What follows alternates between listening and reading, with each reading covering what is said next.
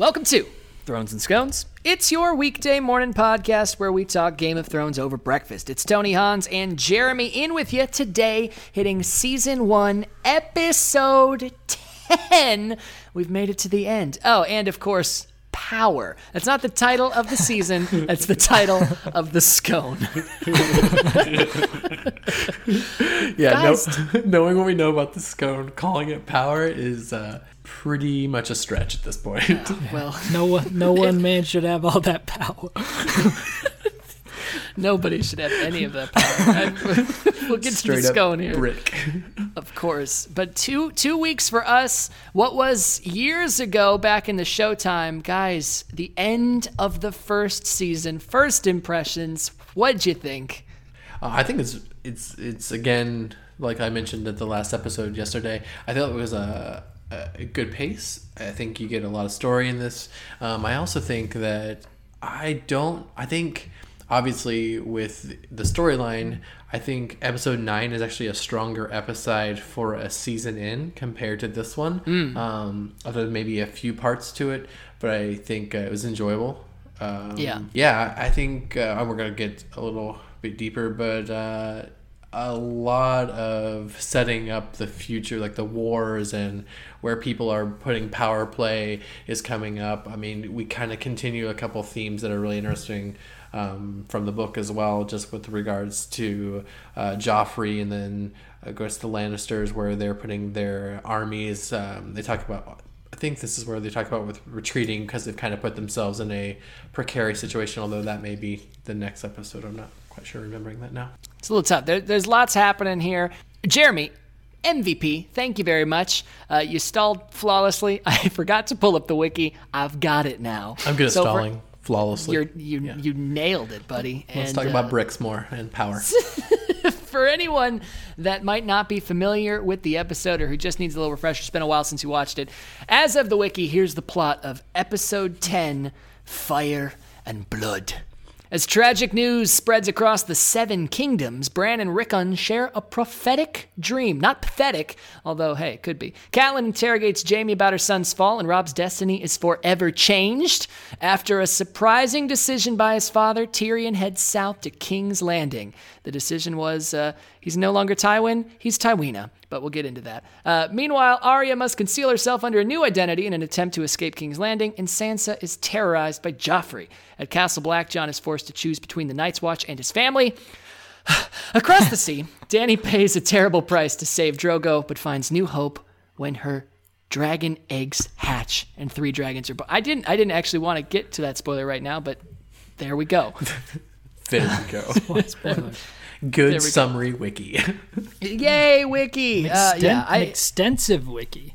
Yeah, it's a big wrap up here, and I agree with you, Jeremy. I think that there are a couple moments that are very important to happen in this to really set off season 2 on an awesome foot, like where we don't have to necessarily open up episode 1 with a ton of exposition. They kind of drop some of that here and pick and choose their battles, as it were. Right. But in my head, and we've said this before, when I think of season 1, the last image in my head is Ned dying, and I think that would have been more powerful imagery for the very last point there. Yeah, and that continues in this episode. The morning, Catelyn and Robb and the fuel that drives like his decisions as well. I think you start to see that, but why don't we go ahead? Is it okay if we just go to good and bad, and then we'll come back to some things we come back to cover, or what do you think?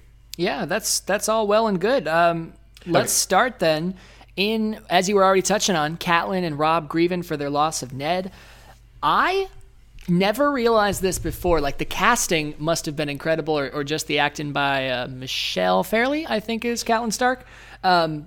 There is this moment where she's comforting Robb, and Robb's like, "I'm gonna kill them all," and she's like, "We're gonna get your sisters back, and then we will kill them all." And the look on her face is so Lysa Arryn. Like, it looks so identical that I've never really pegged them as siblings as far as aesthetics go, but they nailed that scene, and I assume it had to be intentional. It was so good.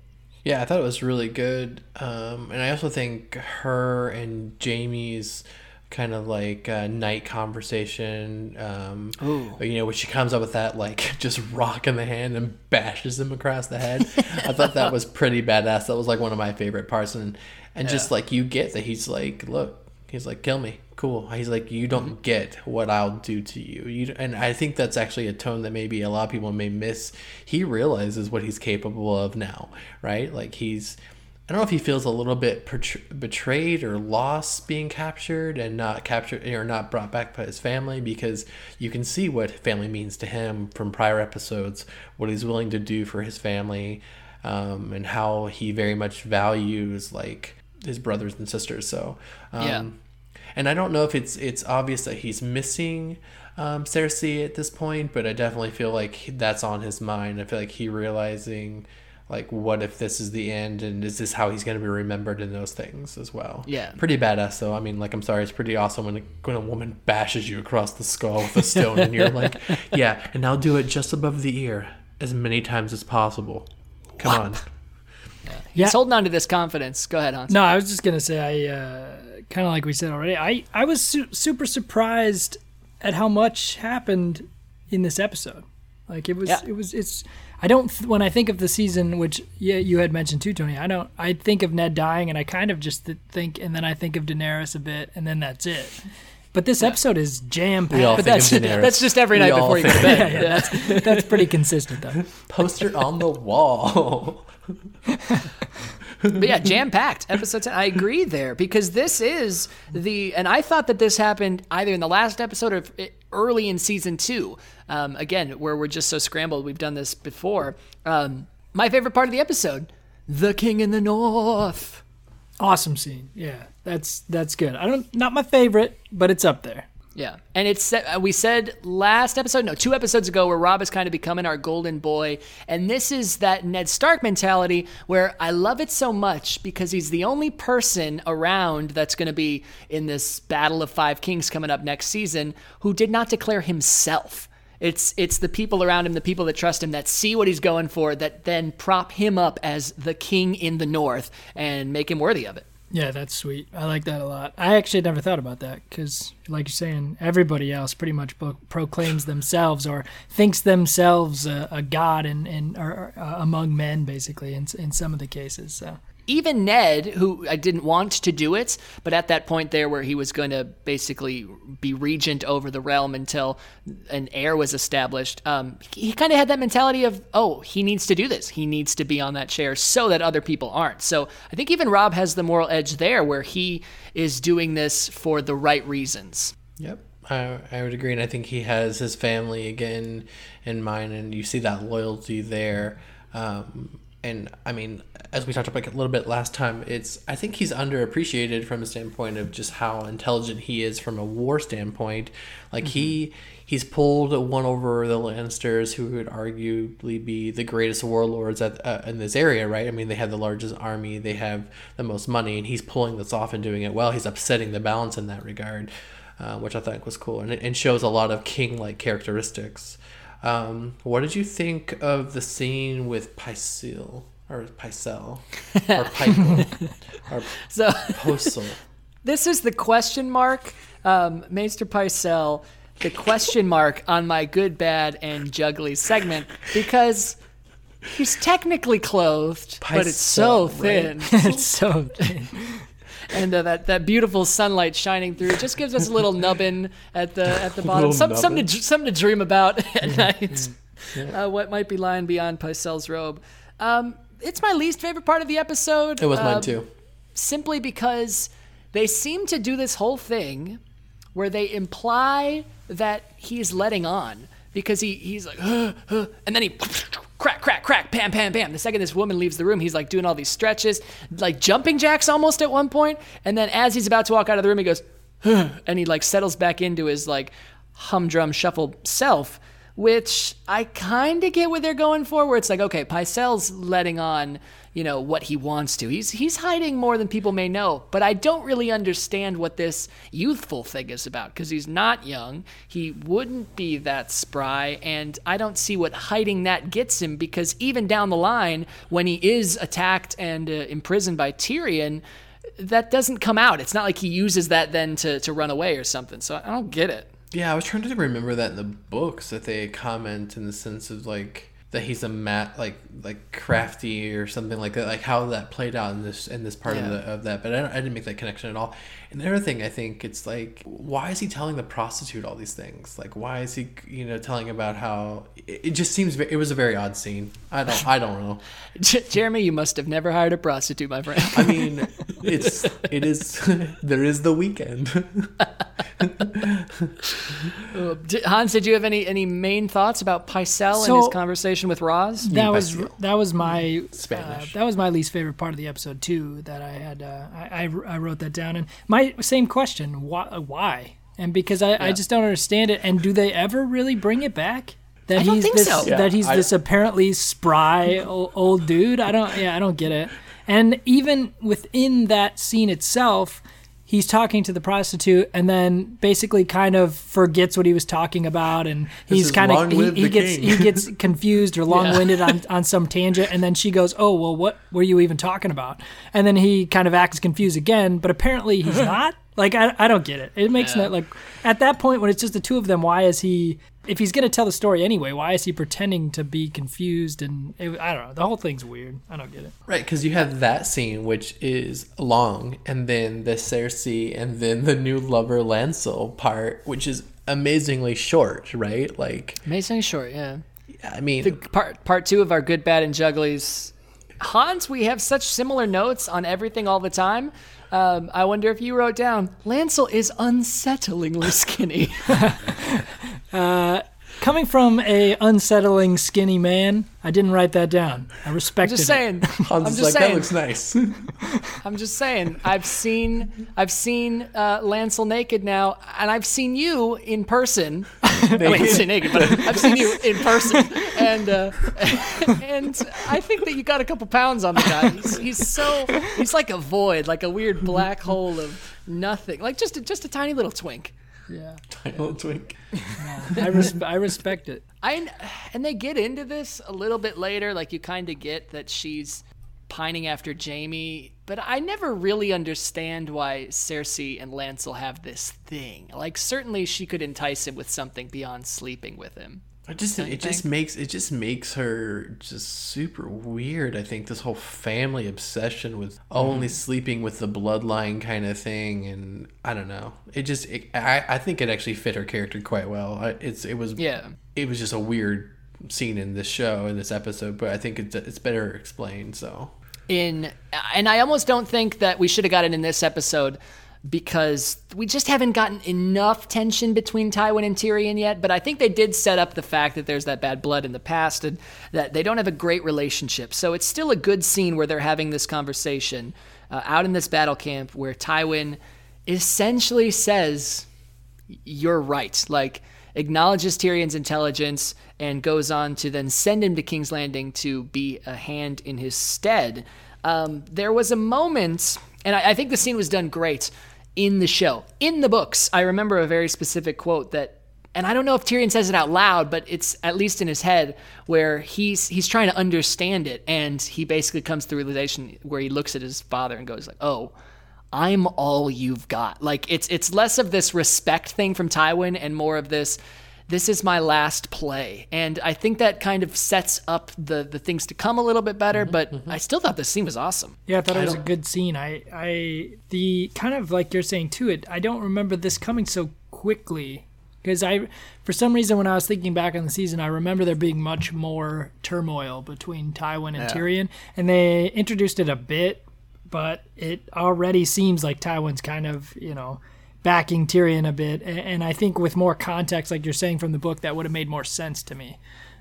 Given what we've been told about Tywin, he doesn't seem that bad of a dude yet, So so what do you think? So we're keeping with the Lannister conversation.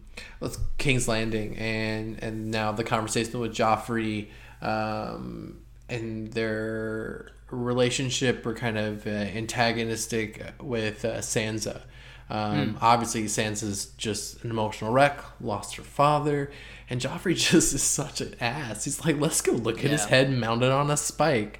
And I think that was really cool and really well done in the sense that you see Sansa kind of, especially the moment, or obviously with the hand there, or not the hand, sorry, Kingsguard there as well, and they're kind of watching the king, but they're giving him enough space that when Sansa has that moment of clarity where she's like, that's it. I mean, my life has no more further value.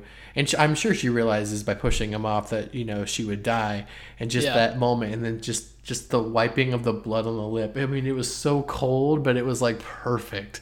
So I thought that was one of my favorite parts of the show, because it's done so well. So back in episode 7, we had touched on the fact that Sansa is really at her peak annoyingness right now. And Sansa's got a real back and forth as a character as things go on. Yeah. But this is where annoying Sansa dies. The kid that is Sansa Stark is absolutely dead as of that moment, precisely. And then we kind of get this broken Sansa who takes on a number of forms, some of which I really don't like, some of which I do. But for better or worse, at least we kind of lose that immature side of things. She knows what the world is, and it kills her to know it, but she goes ahead with it, kind of operating under that mindset. I think they kind of turn Joffrey pretty quick, right? So, I mean, he was kind of a little dick through the whole first season, a bit here and there. You'd kind of get an idea that he's a brat, right? But he doesn't really turn into now he's just the worst, right? I mean, within the last couple episodes, he turns pretty quick to just being just a complete a-hole. I think you always get an idea, though. I mean, especially from the book, you get this conniving, just arrogant, evil son of a bitch from the beginning, and that's what I think. Like the whole with him cutting, whatever the kid that ends up dying. I can't think of her, like the Micah. Yeah, I mean, with him doing that from that, you get that he just has no care other than just literally being who he wants to be, and then he's king, right? And he realizes he's the soon-to-be king, and I think like now that he's on the throne, he's like, I will do and say whatever I want, and violence is very much his answer and his, I would say, his shield to protect him from questioning all those things that's going to be brought to him from a family standpoint. I mean, we have to remember, I think it hasn't been brought to his attention. I think it's what the next episode when they start bringing up his lineage, right? But I still think violence is always his answer to when things really get questioned. He's like, oh, let me just kill someone. Let me just outlash against something, and then I am king, and you can't question me. So we've got a lot of very evil characters in the show. We've already lost one in Viserys. I think there are a lot of different mindsets represented. We have a whole hell of a lot of sociopaths. I think on the good and bad spectrums, lots of narcissists. I would argue that Joffrey is the one psychopath in this show, like the one true psychopath. Yep. Mm-hmm. Yeah, I totally agree. He's got that serial killer vibe that you're like, oh, even if you weren't king, some weird shit would be happening with you like that we just don't want to deal with. Incest, kids, avoid it. I think so far, the one psychopath, I think there is another psychopath. And coincidentally, Sansa also marries him. Never mind. You're absolutely, disregard.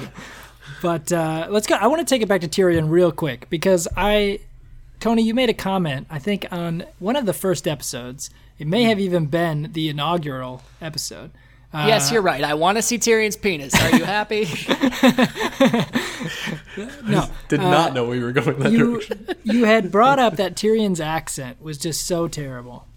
And he just really didn't stick yet for you. It was the first episode, yeah. So I gave it the entire first season because I didn't really think about that until you brought it up. And then I was listening for it, right? And then I started noticing it.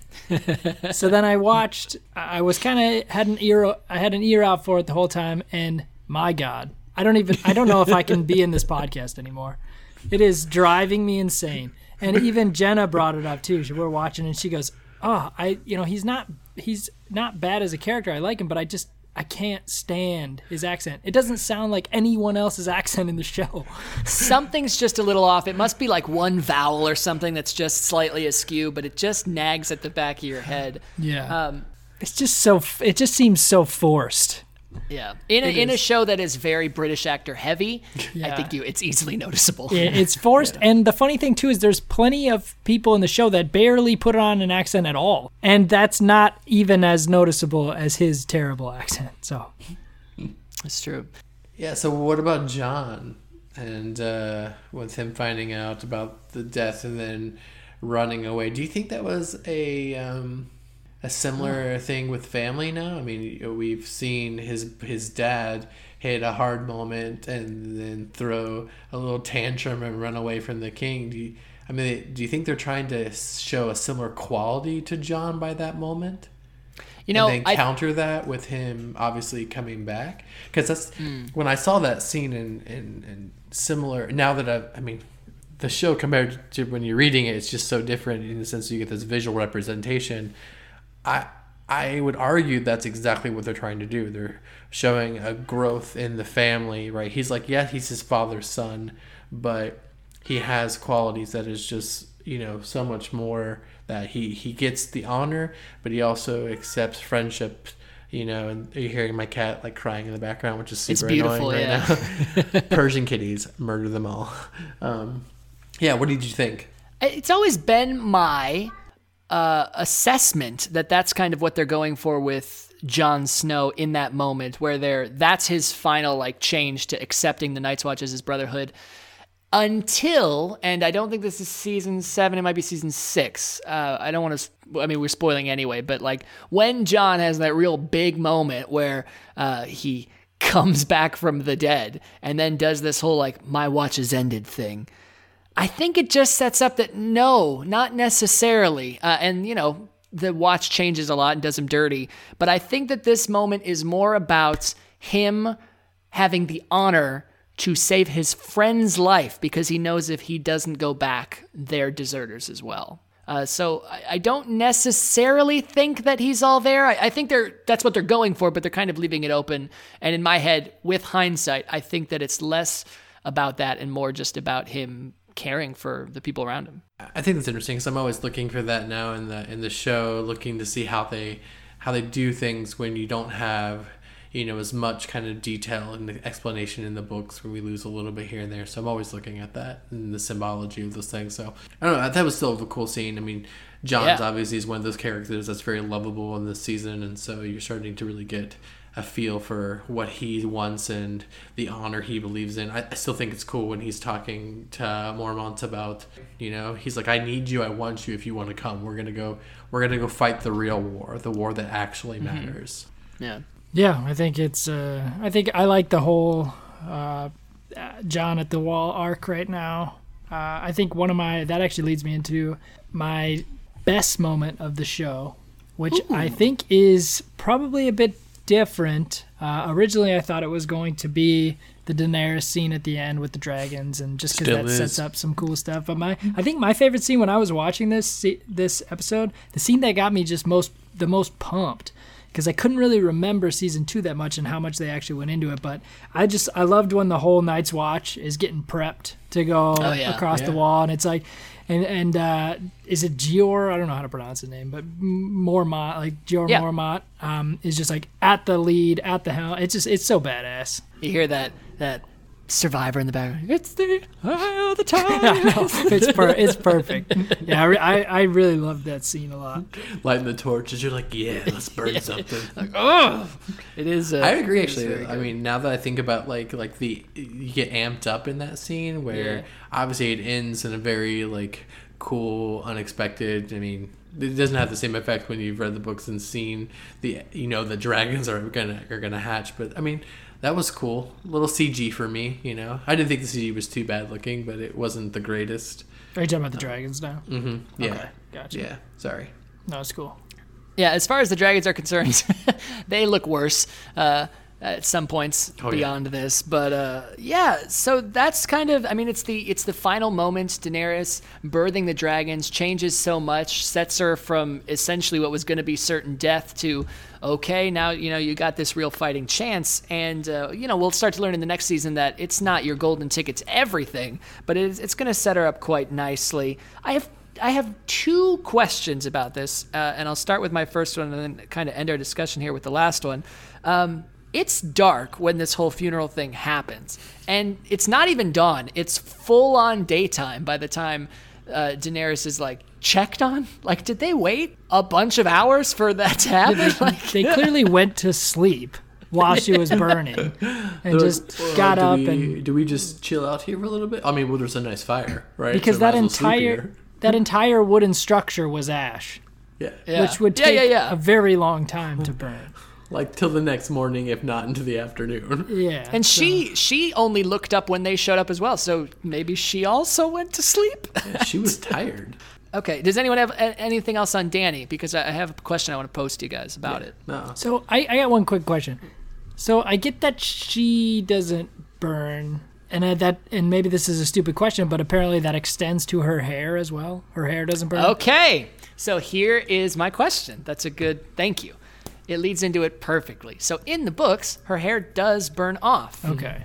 Also in the books, Daenerys is not fireproof. And George Martin has made a point to say this. Like, Daenerys, it's a product of the spell, of everything that's going on, of the mythos of the dragon, of the life that she's sacrificing, of this, all of these very lucky and coincidental things that are coming together. But beyond that and before that, Daenerys is not fireproof. And in the show, they set it up that she very much is. Like, we've already seen a couple instances of it, and we go on to see a couple more, like, ridiculous instances of it. And I wonder which ones you guys prefer. I prefer the way it is in the show. It's pretty biased because I haven't read the book. Right. But I feel like her character just in general, being fireproof, to me, is more believable or more easily believable than if just everything converged at once to allow this one episode of fireproofivity. Sure. Right? We love making up words on this show, so We do it so well. I think if I had to try, or even just trying to write that in the episode, that it was all just kind of a one-off would be even more difficult than just flat out saying she's fireproof for me. Because it would be one of those, like, are you serious? Like, really? That seems weird that they would just be that one time that all the stars aligned and allowed her to have that capability. So I kind of like it the way it's in the show, but like I said, I have not read a book, period. So I think the show does a good job, actually, of letting that play out.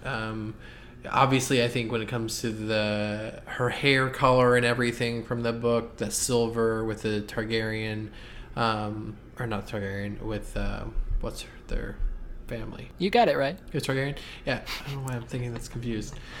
So with the whole silver thing, I mean, they're supposed to have violet eyes or purple eyes or something like that, right? For the book. I think they do a good job, and I think the show actually benefits from this starting now because that's such a cool symbol at the end. In the books, though, it has much more representation of her progress when she does get those things, and they don't even...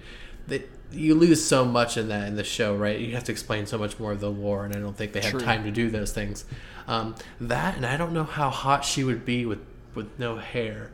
And that would be a hard thing for me to watch. I mean, if she was naked, no hair, I could do that, I think. But we all know she's going to put clothing on. Sure. It's the one thing and it's kind of going into next season already, but talking into season 2, episode 1, they're in this very desolate, desperate position, and I think had they had her hair burn off, it would have kind of helped to sell it a little bit better. So I don't know that's a choice that they didn't stick with, but I guess if you're going to say that somebody's fireproof, you kind of have to extend that to everything. Yeah. And it's a cool scene, though. I mean, it is a really neat scene. I still think that's... the holding the 3 dragons, I just remember the awkward way she's holding, like, the one dragon, like, in the pelvic region when she's standing up, and I'm like, yeah, that looks uncomfortable. Stop doing that. Mm-hmm. She likes the warm scales. She likes the warm scales. It's a little dangerous there. Doesn't break the show for me. Well, it's, of course, the final episode of Season 1, which means that we will be starting Season 2 coming up on Monday, but we're also going to have something a little special for you tomorrow. And Hans, you want to maybe preview that a bit? Yeah, we're going to do a little bonus season recap episode tomorrow. It's going to be just a little bit more relaxed episode. We're not necessarily setting an exact time frame. We're just going to kind of start chatting about the episode, start chatting about the season, give our thoughts on the whole season. If we get off track talking about other stuff, we're just going to let it ride, see what happens. We also have a guest. Our first guest on the show. Oh, we've really made it, Mom. I know. So right? we're going to have. Daenerys. She's gonna fly out and make it. Yeah, She's a little busy right now. We're going to have my friend Rob on the show, who also is a star of a very successful podcast called "And Rob's Your Uncle." So he's gonna stop by and chat about some Game of Thrones, chat about some other things. Maybe we'll talk about his podcast. Maybe we won't. I don't know. Maybe we absolutely won't. And but you know what we're going to talk about tomorrow? Scones. Lots of scones. Yeah, as always, we try to run a 50-50 here on Thrones and Scones. I almost don't want to go to it because I've seen your scone, Hans. It doesn't look great, but you've got a quote-unquote power scone today. Where is it from? It is from a local coffee shop called Valentine Coffee. Valentine. Okay. And just to quickly review this thing, I do want to paraphrase a quote from Kanye West, which I introduced a bit, but in my opinion, no one man should have any of this power.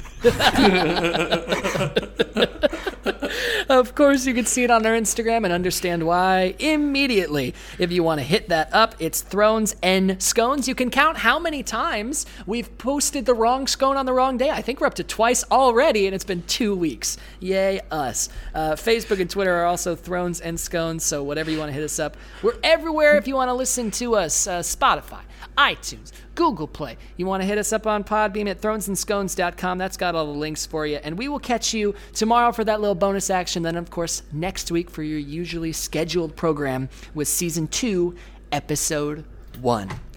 You down with GOT? Yeah, you know me.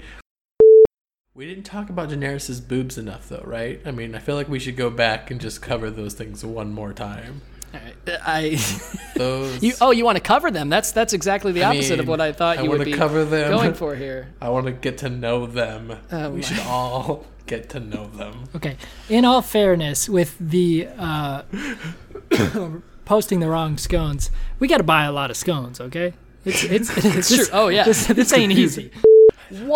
Just one time, we keep seeing Bran in this dream with the three-eyed raven, and it always sets up the same, and then something different happens. Just once, I want him to see, it opens up, he's stringing his bow, he looks, there's the raven, and I just want him to shoot it.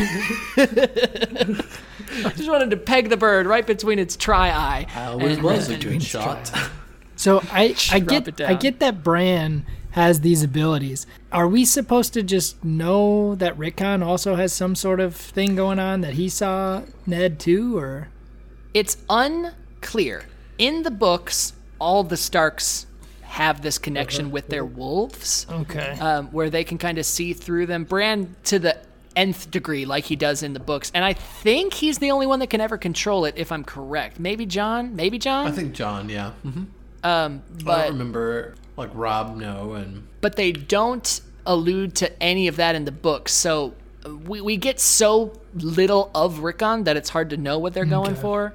Yeah, they make Rickon kind of a little creep in this one. It was just kind of creepy because he kind of comes in and then they talk to him a bit and then he just kind of floats away. He just kind of floats away into the darkness. Slinks back and he's nighty night, brother. I remember like vaguely Arya showing up with the Night's Watch and her being bullied by a guy. I don't remember it being that hot pie kid who by the time Arya leaves the group is like the whiniest little brat. And to see him here being like this big tough, like, oh, little good-looking boy, like, I'll kick you in your balls to death. I've kicked a man in his balls to death before. I can't believe we didn't bring that up. It's like the fat kid, I kick you in the balls. That's how I commonly murder people.